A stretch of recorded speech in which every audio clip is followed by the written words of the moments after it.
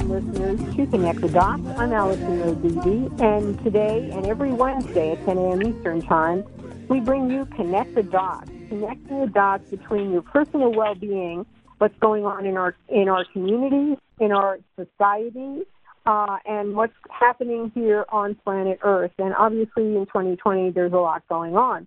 I'm a long-standing journalist covering food, health, and environment, policy and science, as well as media critic, and student of popular attitudes that underlie our political choices and political failures and other things like that. So that kind of weaves its way into a lot of what we talk about on the show.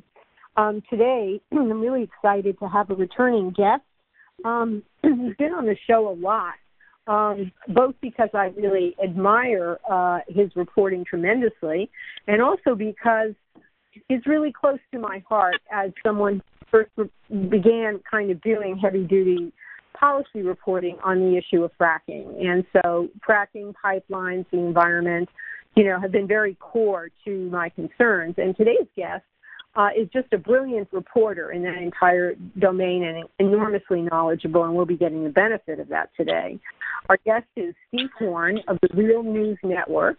We've had him on the show many, many times back when he was on dsmog.com, and he's reported for a wide variety of other outlets, including The Guardian, Al Jazeera, The Intercept, Vice, and many, many more.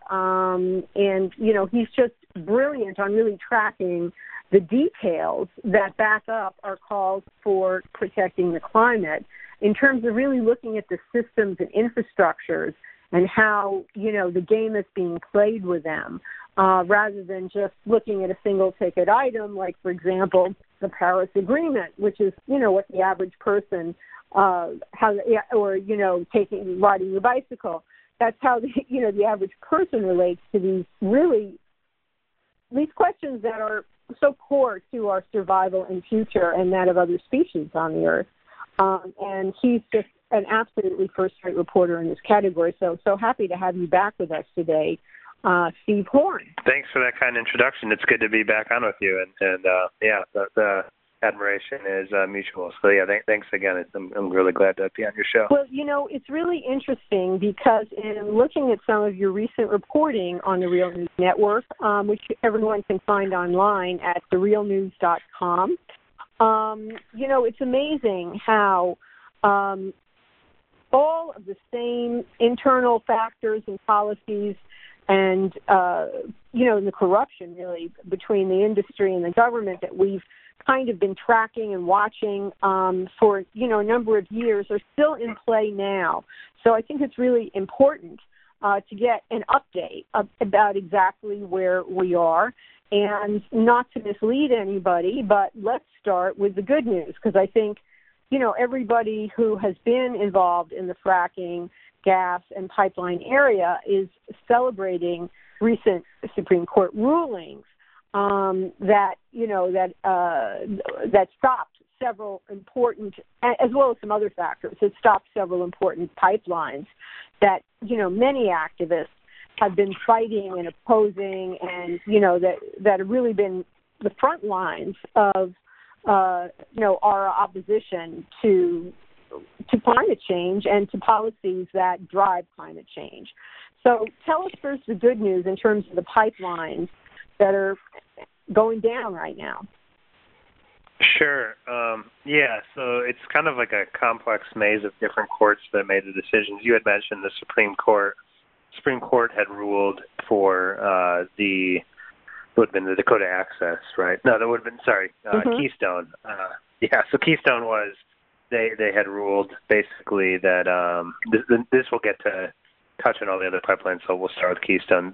What it was actually ruled upon, which is it got to the Supreme Court because the oil and gas industry at large, not just the owner of the Keystone XL, which is TC Energy, formerly known as TransCanada, but the industry at large intervened in that case, basically saying that the original district court ruling in that case, they were really worried that it applied to the whole industry, and that was for this fast-track permitting, I guess you call it a scheme called the Nationwide Permit 12. And So basically, it moved through the court system. The Supreme Court had ruled that type of permit can't be applied to Keystone XL. They needed to do a more comprehensive environmental review under the National Environmental Policy Act. But as applied to the rest of the industry, at least for now, it still can be used. But I think that's a really important case to watch, because depending on the details of what they say about Keystone XL might still set a pretty big precedent for the rest of the industry going forward. I think it was important, I mean, very noteworthy that the American Petroleum Institute, the American Association of Oil Pipelines, and other groups had intervened directly in that case to show that decision had direct impacts on the industry. That's the way they spoke about it, and the outcome of that case will be sort of really important for the industry going forward. And that speaks to the other ones that you mentioned. It's the same exact permitting type of scheme as I mentioned, the Nationwide Permit 12, and I'll explain what that is in a second of how they do the fast track. But that is what was used for Dakota Access, and that's what the judge was basically ruling in that case. He said, this is like a wholesale discarding of the National Environmental Policy Act. They didn't even analyze in a holistic way at all the potential water impacts the pipeline could have on the Missouri River, which is what the Standing Rock Sioux tribe has been saying now for 5 years, that those concerns were completely ignored as they fast-tracked that pipeline and built it across the Missouri River on land right next to their reservation and, of course, on their historic tribal land and tribal waters. So that was, again, it was another kind of chipping away at this Nationwide Permit 12, and that's a theme that plays out as well for the Atlantic Coast Pipeline. There was ways that one was attempts to fast track that. There's historically black community in their land they attempted to railroad and build that pipeline through. And so on all of those, it fits the common theme of use of fast track mechanisms, in particular the Nationwide Permit 12, to steamroll these pipelines through. And so I'll just say the Nationwide Permit 12, the Missouri River is a great case in point of how this works. That permit is generally reserved for small projects, half an acre in size or smaller, that cross bodies of water like the Missouri River. And what had been happening since 2012 is that for the first time ever, this program, this Nationwide Permit 12, was used for large-scale, literally nationwide pipelines. So the first time it was used was the Keystone XL southern half under Obama. It was kind of this bait and switch that he did, where he said, okay, I'm holding up the northern leg of it, but I'm going to fast track the southern leg. And what that actually did, it wasn't just, if you look closely at the language in that, it wasn't just for the southern leg of the Keystone XL, it was for pipelines at large, for the whole industry. So it was kind of the way I was writing about it at the time, is he kind of said, oh, hey, on one hand, I'm going to hold up the northern half of the Keystone XL, but hey, industry, you can have literally everything else in fast tracking. So that's the scheme that's been in place since basically the second term of Obama into the first term of Trump, and it's kind of coming full circle. There's been lots of legal challenges, and environmental groups have been trying to chip away at that, kind of talking about it the way that I am, that it's this way around actually analyzing environmental impacts, around ecological impacts, around endangered species impacts. And it's finally, I think they're gaining momentum, and courts are starting to realize, wow, this thing is really developed in this way that's allowed these pipelines to advance in the way that they are. And so, yeah, it's very unprecedented that a judge had ruled, wow, that for Dakota Access, they need to actually remove the oil from the pipeline. And it's, the fact that they held up Keystone in the way they did, and actually said that this program can't apply to Keystone. It can't be overlooked that this program is definitely coming under pretty sharp scrutiny by courts, at least. So it kind of remains to be seen how the details will play out. But yeah, it's definitely significant. Yeah, I mean, I recall an earlier conversation that we had, probably going back 4 or 5 years, or 4 years at least. We were talking about this exact thing because it represented a significant, looks like a small detail, but it was a significant gutting of the national environmental, protection language, exactly. Which is really started as, kind of globally as the state-of-the-art environmental regulations. And Yeah, and this was done under Obama. It was done by Obama. And so on the one hand, and in the very year when he was, advancing toward the Paris Agreement, then within our own country, this is what he was doing. And the significance is not only that all of these major pipelines came into being, that everyone's been fighting because of this adjustment of the rule that, you could kind of bypass the rules if it was a small segment. But these are all major pipelines, right? So they're not small segments. And so, the practice was to cut up a large pipeline, because the whole point of the pipeline is to take the gas or the oil from one location some ways away. And so then each community is fighting this in their community under a different name, and it makes it extremely hard for people to organize and just say, we oppose the entire pipeline. And, the fact that they kind of hit a wall when they, decided to go plowing through Native American land and community, really raised the profile of all of this. And, exactly. I had done a East Coast pipeline story a couple of years earlier, and, nobody really was thinking about pipelines. At first, we were just talking about where they're drilling. They're drilling here, they're fracking there, but really it is the pipelines and the compressor stations and the ports and the LNG ports, where they liquefy gas. These are all of the corporate infrastructures that keep this, the gas and oil industry in place, generating fossil fuels. So this sounds like a small detail, but it's huge. Mm-hmm. Go ahead. Exactly, yeah. And, you raised so many good points there. And just to, I'll kind of tick through them real quick. Just to start backwards, how much pipelines, and I'm not sure how many pipelines, there was still a lot of pipeline infrastructure before the fracking boom began, but I haven't seen the calculation of how much was in place before. And some of these are being retrofitted, so of course not all of it's new, but I just saw a statistic yesterday because I was looking into something pertaining to something we'll talk about later, which is the carbon capture and sequestration and carbon dioxide pipelines. But anyway, it was a testimony that was given in front of Congress by someone from Wyoming, and he was saying, an official in Wyoming, he was saying that there are 300,000 miles of gas pipelines. So I don't know how many were in place before, but it shows like a lot of these, there's no way you can build that much pipeline so quickly if you were going through the proper process, which is the National Environmental Policy Act process. And the industry knows that. They know that if they're actually informing communities, hey, we're going to be building this,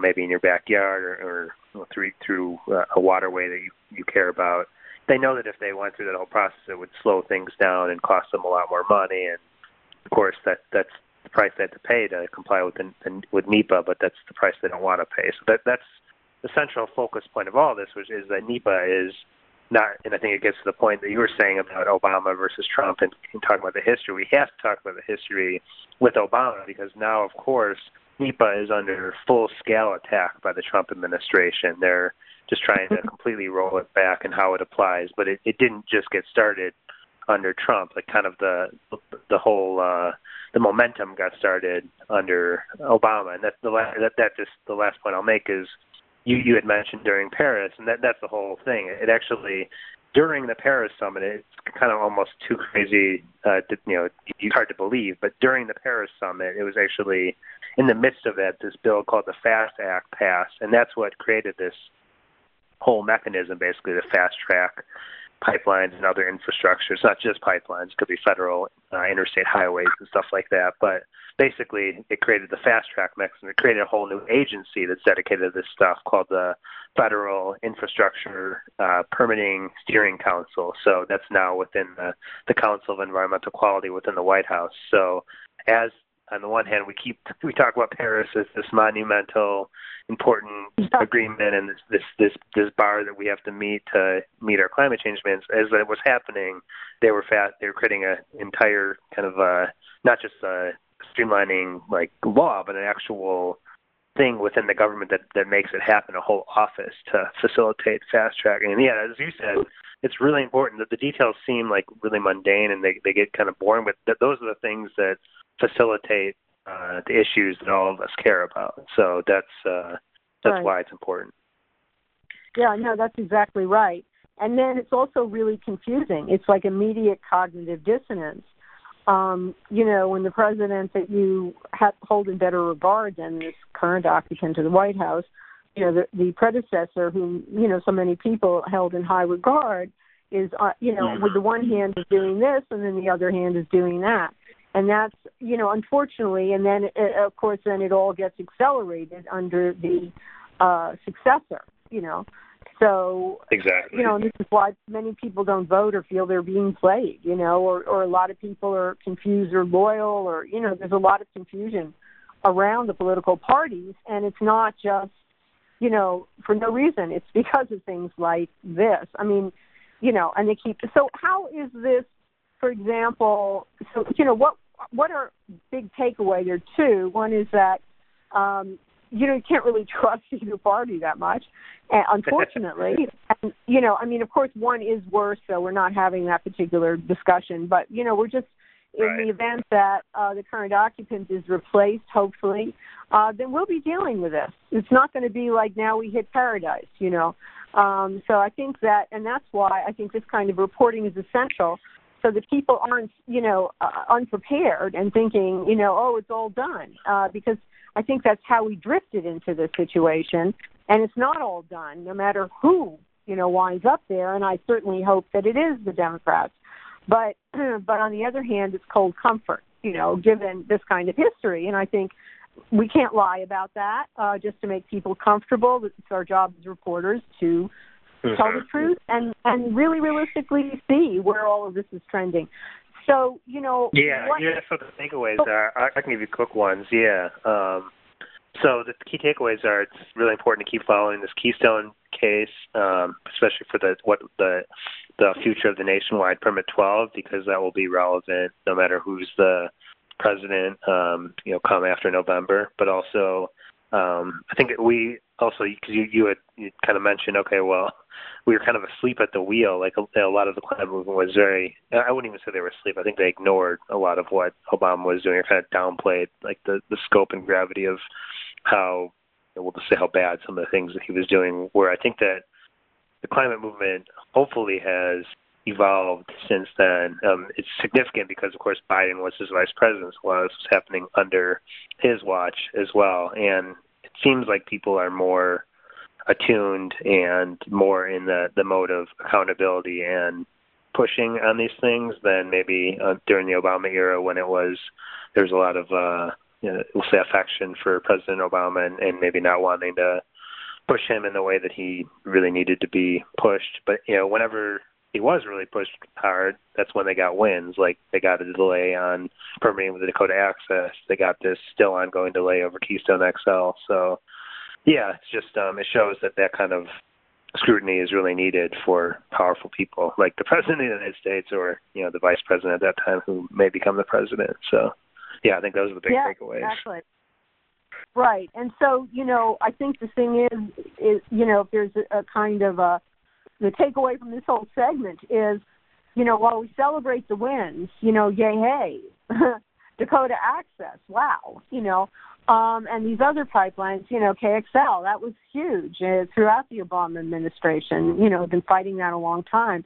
While we celebrate those wins, we have to look at where the overall infrastructural picture, is going.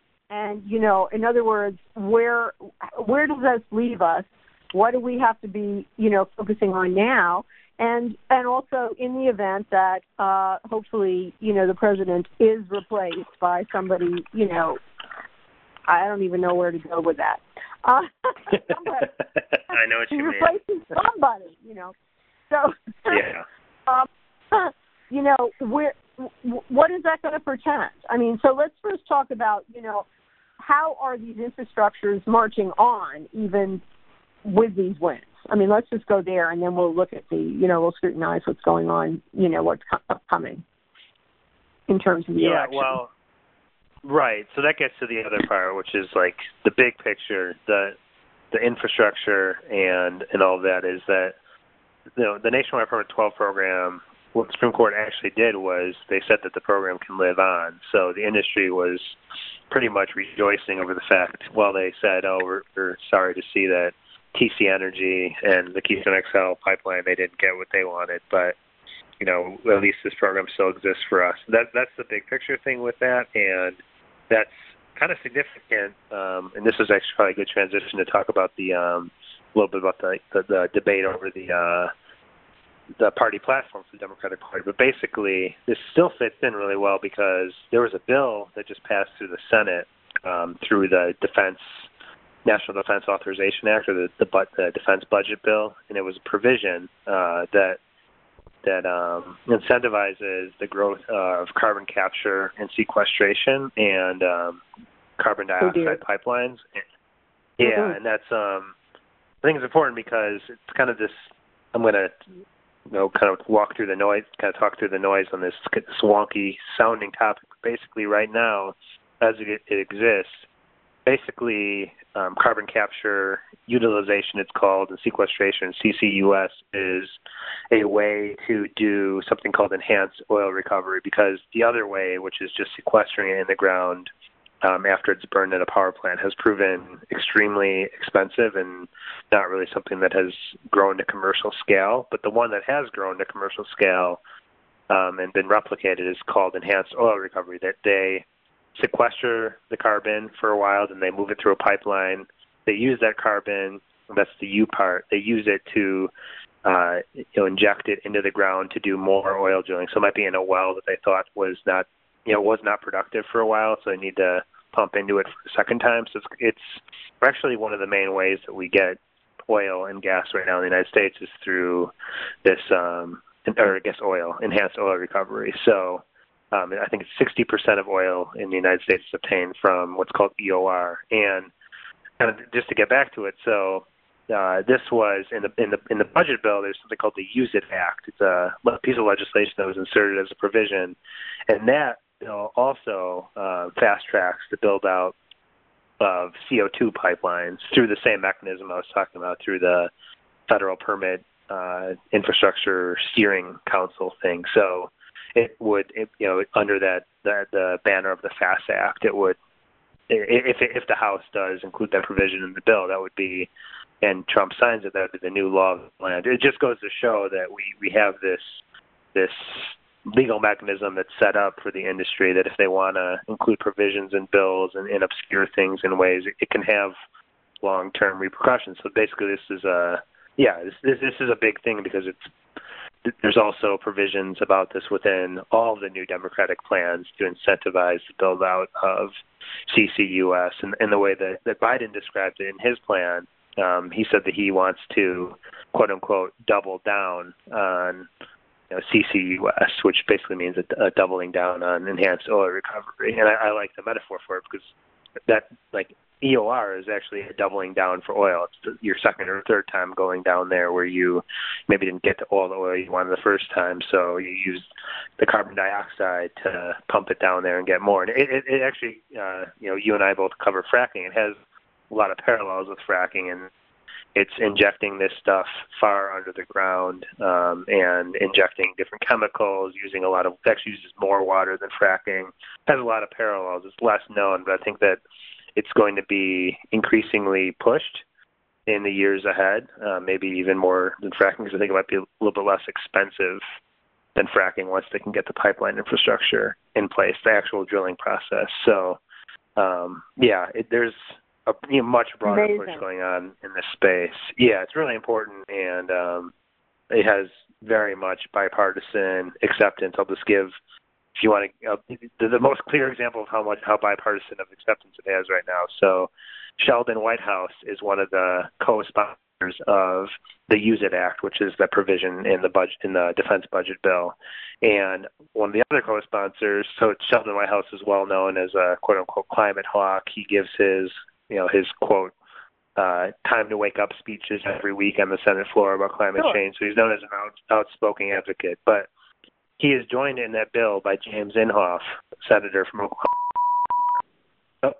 He's known as the most notorious climate change denier in the United States Senate. He wrote a book called The Greatest Hoax. So this has, cross-unity type of acceptance. It's being promoted by the Biden team in his climate plan, and it has been promoted in all the different plans that have come out in recent weeks. So I think that's where these things connect, going back to the pipeline cases. It's a new type of pipeline, the carbon dioxide pipelines. It would lead to more drilling at the end of it, and it would obviously lead to potentially more refineries, or pumping money into those for the actual carbon dioxide, more incentivizing power plants that have this CO2 capture mechanism. Yeah, it's definitely a significant thing that's happening kind of under the radar. Yeah, that's pretty huge. I mean, the thing about it also, there's a couple of comments. I mean, this is the ultimate, late stage excavation, where, the whole country was originally brought into this addiction on fossil fuel, on more easily accessible and abundant oil and gas. And then as the resources are depleted, it gets, worse and worse and worse, and dirtier and and scarcer and scarcer.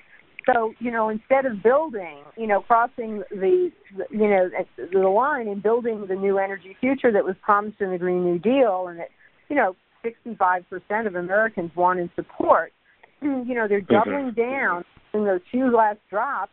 And then they're making huge investments in building all of this infrastructure, having already built the other infrastructure, for this last gap, kind of form of energy.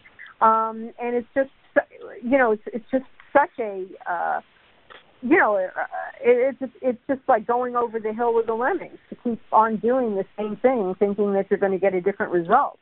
And it also reminds me that at the beginning of the fracking fight, Obama and Clinton as well called it the bridge, to renewables. And yet here's this bridge, and they're building another bridge and another bridge and another bridge, because they can't let go, of this. And, how does this, I mean, we progressives were hoping that we could be looking at a Green New Deal.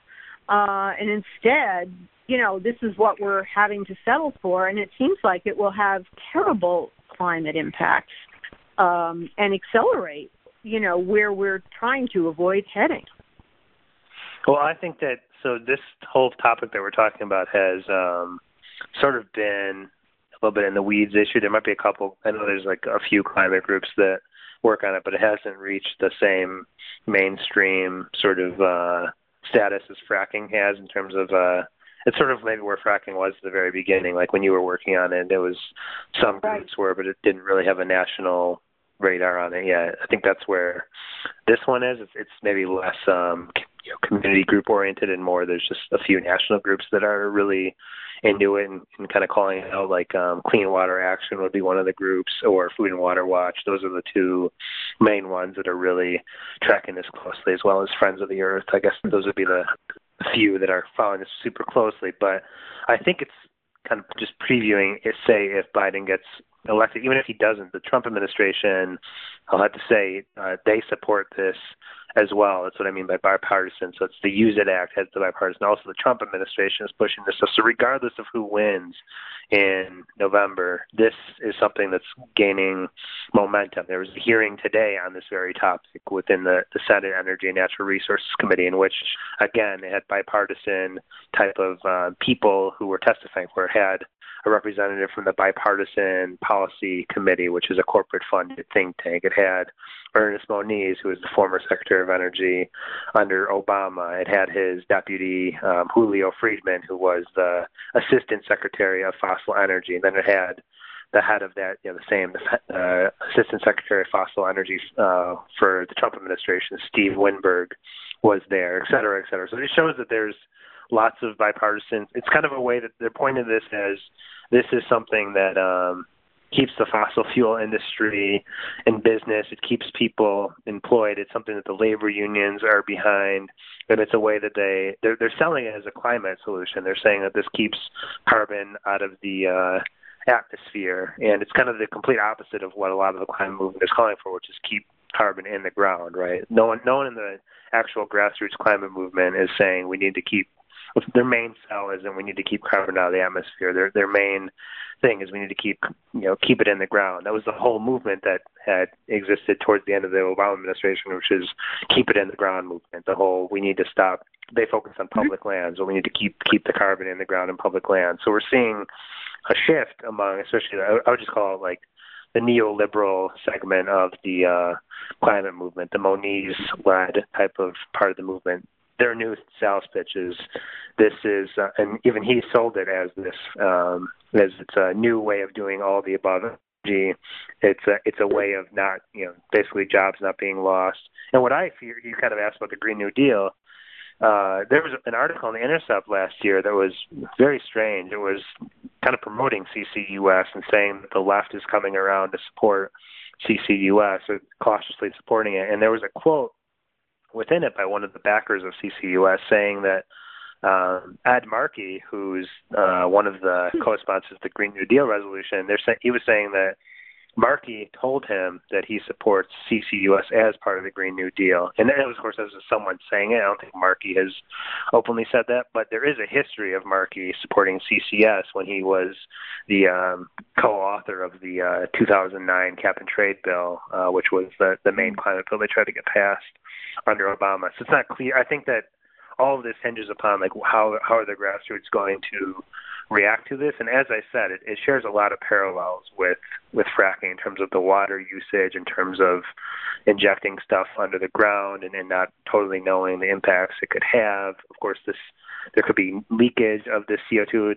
same kind of way as there's leakage of the methane, and so that means there's climate issues with it. So a lot of questions that would be raised. I think that we're at a much different stage than we were 10 years ago when we were talking about the Waxman-Markey bill. So I'm not even sure if Markey would support it now. This guy said that, but he had an ulterior motive to say that Markey told him that because he's a supporter of it. But yeah, I recommend checking out that Intercept article, which was saying the left is coming around to CCUS, because it at least shows the broader coalition that is built around this between the labor unions and between different Democratic Party politicians, and just is showing like what the forces in place that are pushing CCUS to the status that it's at now.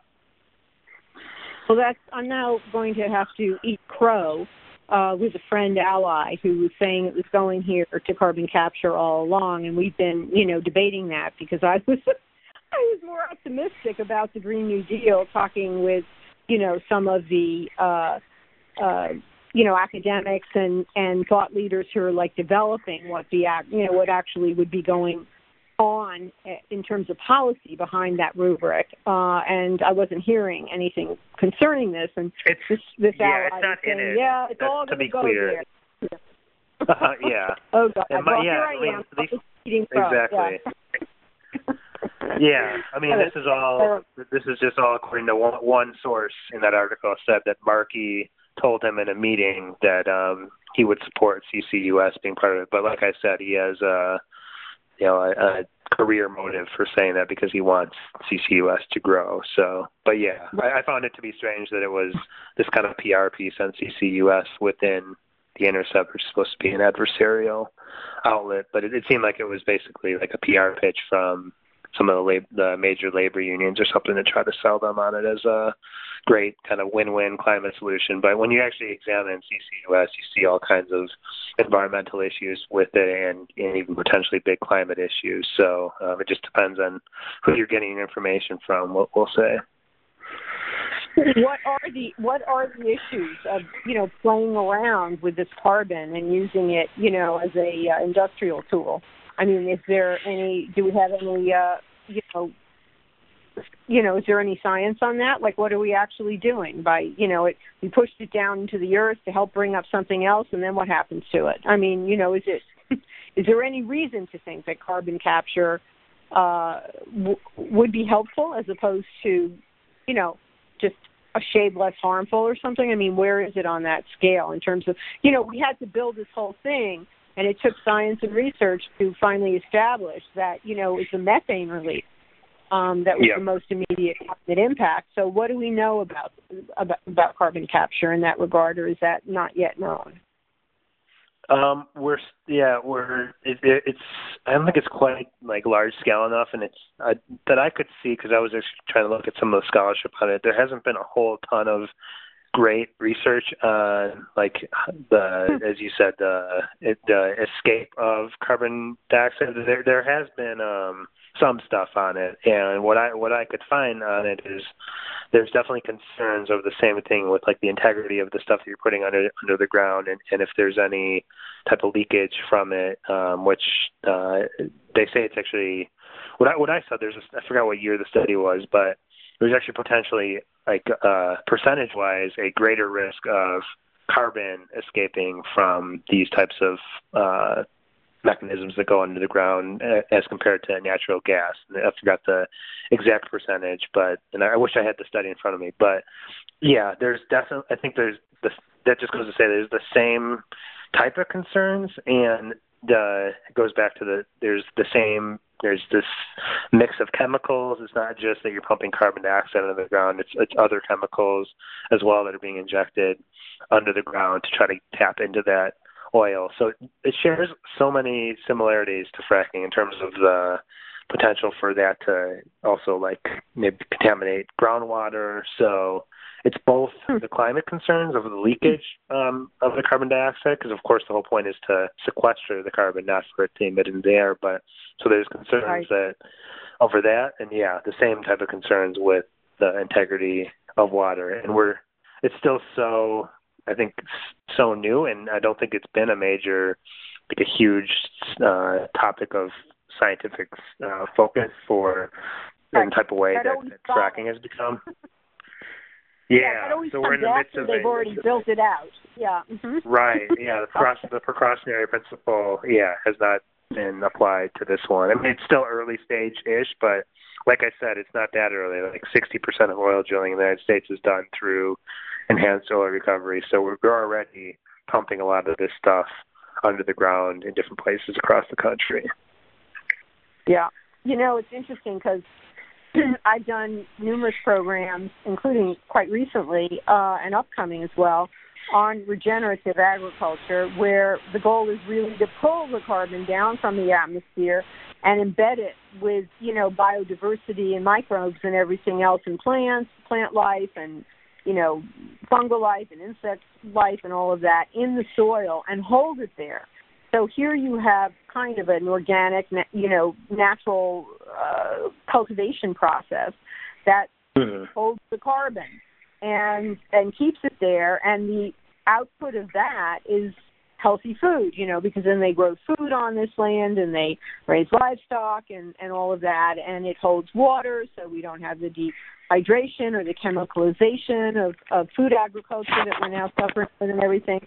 And here instead, the option is let's fake getting carbon in the ground in an even, an even worse chemical process than we had before, and like try to manage keeping it there when here there's like this parallel natural process, that we don't invest in, that we don't know about, and, keeping these, the people who like to work with toxicity, who, because they can own it and master it or whatever, are in the lead, using up all the resources and then managing the toxic hell that's thereby created, in an additionally toxic manner that is launched before we even have studied what the actual risks are. I mean, I'm sure they haven't, because we had to fight for fracking studies, for scientific studies. They came years later, things that we, the people observed, either because, hey, I know they're putting heavy metals in the, in the earth here, putting radon or whatever, pulling up natural radon, that can't be good, and hey, we're seeing animals become ill or people become ill, this is all anecdotal, out of the human observation, which is discredited until somebody studies it. And then the studies all come later. Oh, yes, it is contaminating water. But at the time, they didn't study it. They didn't want to know it. They denied it. More denial, more denial. So here we are, like on the cusp of another round of that. This is really, really disappointing. I mean, it's really disappointing. You know what? Also, like that goes to the whole like studying and scrutiny. And like I said, EOR is not new. Like, I mean, it exists. What they're trying to do is vastly expand it and call it a climate solution. And I'll just say two quick follow-ups. One, regardless of whatever carbon that they somehow keep out of the atmosphere through this complex mechanism of, sequestering it and then pumping it through a pipeline and then injecting it back into the ground to do more oil drilling. Eventually, that the whole process, if you look at the whole, this is really another parallel of fracking. If you look at the whole life cycle, that's what really matters, is this oil is going to come back out of the ground. It's going to be piped somewhere else. It's going to be refined somewhere. It's going to be used somewhere.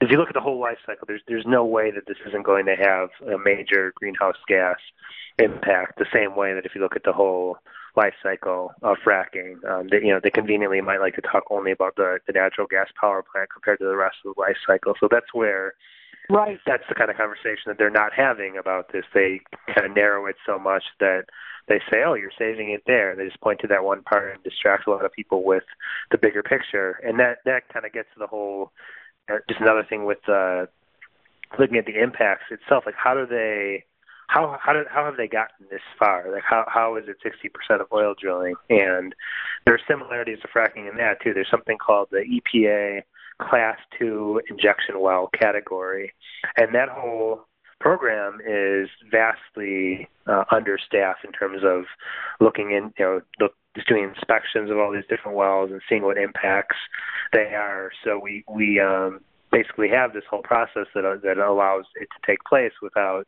too much scrutiny, even by the regulatory agency that's supposed to be overseeing it, which is the EPA, which of course is very similar to what happened with fracking and the different exemptions that were landed and the programs that were in place to exempt the industry, in that case, from the Clean Water Act enforcement or from the Safe Drinking Water Act enforcement from the Halliburton loophole of 2005 energy bill. So, there's a lot of similarities. I'm intrigued to see if this will turn into sort of a similar national rallying cry, or at least something, maybe a lesser shade of it for enhanced oil recovery. But I definitely think it's a growing prospect, especially when something has bipartisan acceptance. That's something that just to reframe it, we always hear bipartisan. I mean, why can't the two parties get along, and why can't we can't get anything done? But whenever you hear bipartisan, I think that it should perk up your ears, and there might even some fears about what does that actually mean. I think that's what I've seen, at least on a lot of energy issues. Yeah. What a phony White House is! Wow. Lecturing about climate change and then yay, hooray for this. Wowie. And so basically you sound cynical if you say something like that, and people are like, don't take my hope away. And it's like, you know what? We're not the ones who took your hope away.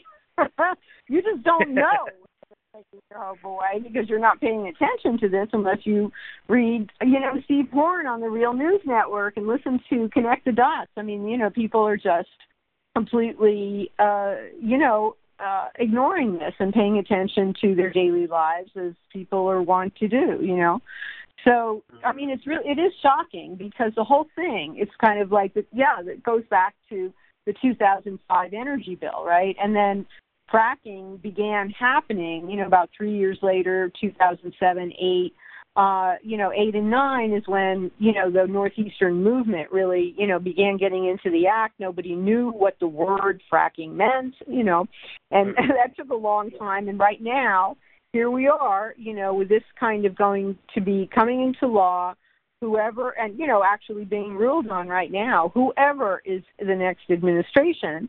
And then, when the stuff starts showing up and being problematic without prior scientific study, everybody will be saying CCUS. Where did this come from?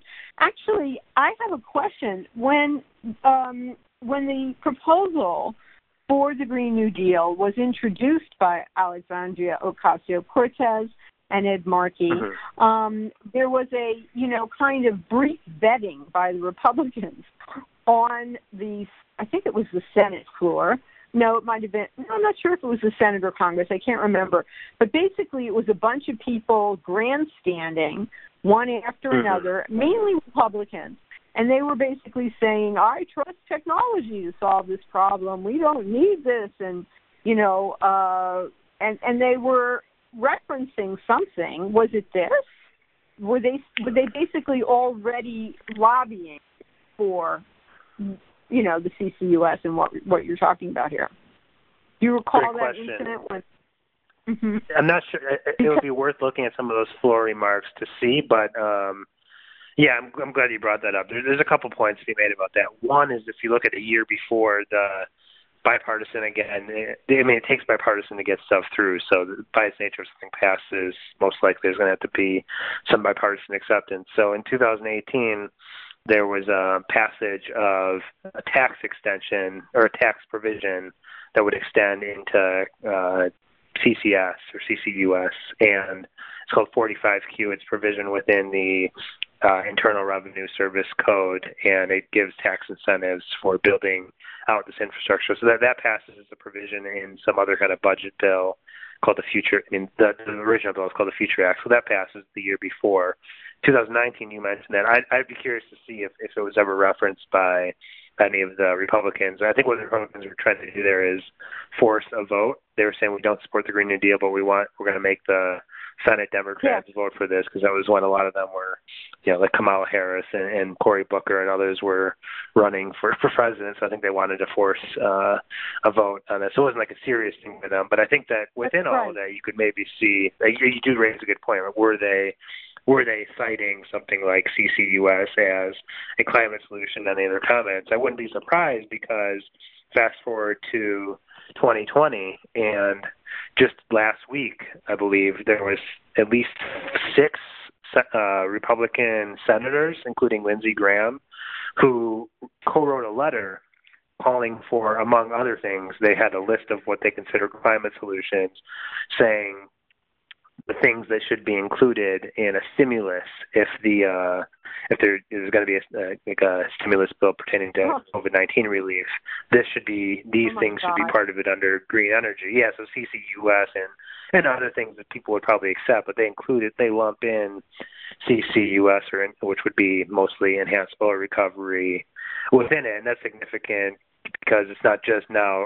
Earlier this year, kind of the same thing happened where House Minority Leader Kevin McCarthy and several other Republicans, they also wrote some kind of letter, or at least issued some kind of public statement to a similar effect, saying that they support this kind of thing as well. So yeah, there's that just is to answer your question kind of more concisely. I wouldn't be surprised if some of them were up on the Senate floor at that time saying we have the solutions we need, and they include CCUS, blah, blah, blah. I wouldn't be surprised if that came up, at least in some senators on the GOP side comments. Yeah. I kind of piqued my own curiosity to go back and revisit that. It's really, so ironic. They're trying to introduce this into a COVID relief bill. Like, what kind of relief are we talking about? Heating in your home that you've been evicted from. And the person who's been evicted isn't, being protected from that. Instead, they're, kind of spending on investing in this form of heating fuel. It's a sad thought, because here we are 15 years later going in for another round of this late stage toxic, with all kinds of rational excuses. And, we better elect better people to Congress and the House. And I don't mean just Democrats, but progressive ones. Because, for example, looking at the Markey race, I have been supporting Markey in that race, in terms of who I think would be better, because of his championing of the Green New Deal. And also because, to me, it isn't a big plus to have somebody, a Kennedy with charismatic personality features and former ties, to fossil fuels and other industries, kind of groomed as the next Trojan horse that we're supposed to admire, who, delivers us a whole package of goodies, and that are not what we want inside a pretty package, So based on that, observation of what goes on in contemporary politics, I've been supporting Markey. I'm like, well, let him do one more term, and then we'll put in a progressive, or something. But I wonder what Kennedy's stance on that is. I'm sure he's probably along for the ride as well. Because, I agree with you. I think that Markey is probably still, I mean, objectively speaking, probably one of the most progressive members of the Senate. I mean, maybe not, he's not on exactly a parallel with Bernie, but he would be on the more progressive scale of the Senate still, like maybe more in line with probably like a Liz Warren. You could say he's slightly parallel with her, maybe a little less, but you get the point. He's a little bit more on that spectrum. And I'm not sure. That is just, to go back to the Intercept article, that was a source who said, oh, yeah, I talked to Markey, and he said for sure if we actually move forward with the Green New Deal that CCUS will be part of it. But, of course, this source, if you look at who he was a major proponent of CCUS. Sure. And it's not like he had, but so maybe he had a vested interest, right? So, I mean, I don't want to say for sure. No. I totally get that. I'm not, I'm just discussing the full thing in case somebody listens to this and says, oh, well, I shouldn't vote for Markey. They shouldn't be thinking that way because he's still better. That's where we are. That's where we are. And no, that guy was basically recruiting him. He was roping him in to endorsing something he was selling, right? So, I mean, we don't know the truth of that from what you mentioned about the article, right? So, we'll have to revisit that too. So, this is basically another reason for, seriousness and caution as we look ahead in preparation to really become more activated, because as you're pointing out, people aren't activated about this yet. We're not going to be able to just snooze in happy comfort once hopefully a Democrat is elected to the top office. We're going to have to do a lot more, and this really exemplifies that we are cycling back into an even more toxic part of the curve with both parties, right? So, those people have to be, both parties, conventional Democrats who go along on this bipartisan ride really need the scrutiny, and they need progressive people to replace them who are not economically captured by this whole host of industries, of which this is one. What are you looking at in terms of upcoming stories that you're tracking that we might be seeing in your reporting or in a future radio show? What else are you covering nowadays? So I'm based in California, so I follow the California legislature pretty closely and the Newsom administration. So recently put out a story on how the administration was, during COVID, was pushing fracking in a 97% Latino community and a farm working community called Lost Hills. And I actually have so that was in June, but I have a follow-up story coming out on that. More permits in the same community that were given. It's not a secret. Some of the environmental groups have spoken out about this, but gave Chevron more permits. And there's some other things that Chevron's been doing in that community as well. So I think that it's pretty significant because Newsom is, on one hand, kind of hailed as a national climate leader, you could say, but on the other hand, fracking and oil drilling still continues in these impacted communities like Lost Hills. So that's definitely something I'm working on, and I'll be continuing to work on an issue that we've been talking a lot about today, which is CCUS, including looking at an actual area where there's movement through in wild. So that definitely hasn't really been reported that much. Local coverage. I think that it's significant because it speaks to ambitions. Right. So. Well, that's good. So listeners, definitely check out the Real News Network. Look for Steve Horn's reporting. Real News also does, terrific video work, documentary style. It's actually, as a former television producer, longtime television producer, I'm pretty impressed by the quality of the video reporting, that Real News does week after week after week on progressive topics. And, it's really kind of great. Being very much a print person, I love reading the blogs and the articles, but I know that, visually oriented people will also appreciate their video work because, they're really set up for that, and it's costly to do that kind of video work, and usually we don't see that much of it in independent media. So, check out the Real News Network and see Form's work and everybody's work there because it's really great. So I think we're heading into our last minutes here on Connect the Dots. It's been great having you on again, Steve, and we will definitely have to keep up the conversation tracking, these developments. So I really look forward to that. Thank you so much for coming on the show today. Yeah, thank you. And thanks for the kind words about the Real News Network. And, I really appreciate you taking the time to talk to me. It was great. Yeah.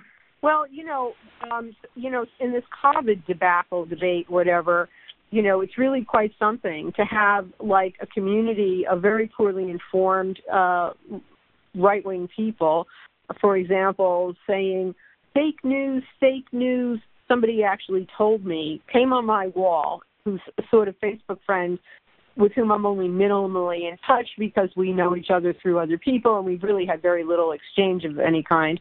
She comes on, she goes, you should be reading independent media.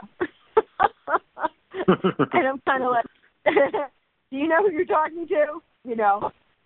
I've been covering independent media. I've been criticizing mainstream media, right, for a decade, because I woke up to the whole thing with their coverage of fracking and all of this. And, and so somebody's come in and it was just like, oh, now we don't even own what we, or the blood, sweat, and tears that, went into this kind of media and this kind of movement and, seeing it bloom through all the fine work that everybody's doing and everything, and then I have a right-wing person come on and, tell me to, watch independent media. So that was kind of cute. But in any case, maybe another time we'll also talk about the intersection between COVID and climate change because, there's a lot going on in that realm too, and I think it's kind of underreported. So, and I'm very interested in the whole COVID thing as well. So, and that's what a lot of my, kind of Facebook curating of content and sort of interacting with people in conversations and, groups of people talking is about, if that interests any listeners. So I'll sign off for this week's Connect the Dots. Thank you for being with us. We'll be back next Wednesday at 10 a.m. Eastern Time on the Progressive Radio Network. I'm Alison Rose Levy. Be well, everyone. Stay safe. All right, we're out. Awesome. We did well with the time. Yeah, that was good. Yeah. Yeah. Cool, thanks for having me. Yeah, it's really great. I'm really, I'm kind of a little bit obsessed with the, what's it called, the psyops around whether the COVID virus is real and what should be done. That whole thing drives me crazy as a longtime health reporter, that there is a significant segment of health-oriented people who are, really missing the boat on that one. It's just, it's unbelievable. So that's a whole thing. If you trip over or interested in anything in that regard, that's a lot of my focus, because people who are knowledgeable about health in certain ways just miss the boat on public health because of this. It's really because of the vaccination obsession and other reasons too. So that's a lot of the content that and the science that I'm looking at nowadays. Totally. Anyway, great talking with you. Yeah. Thank you so much.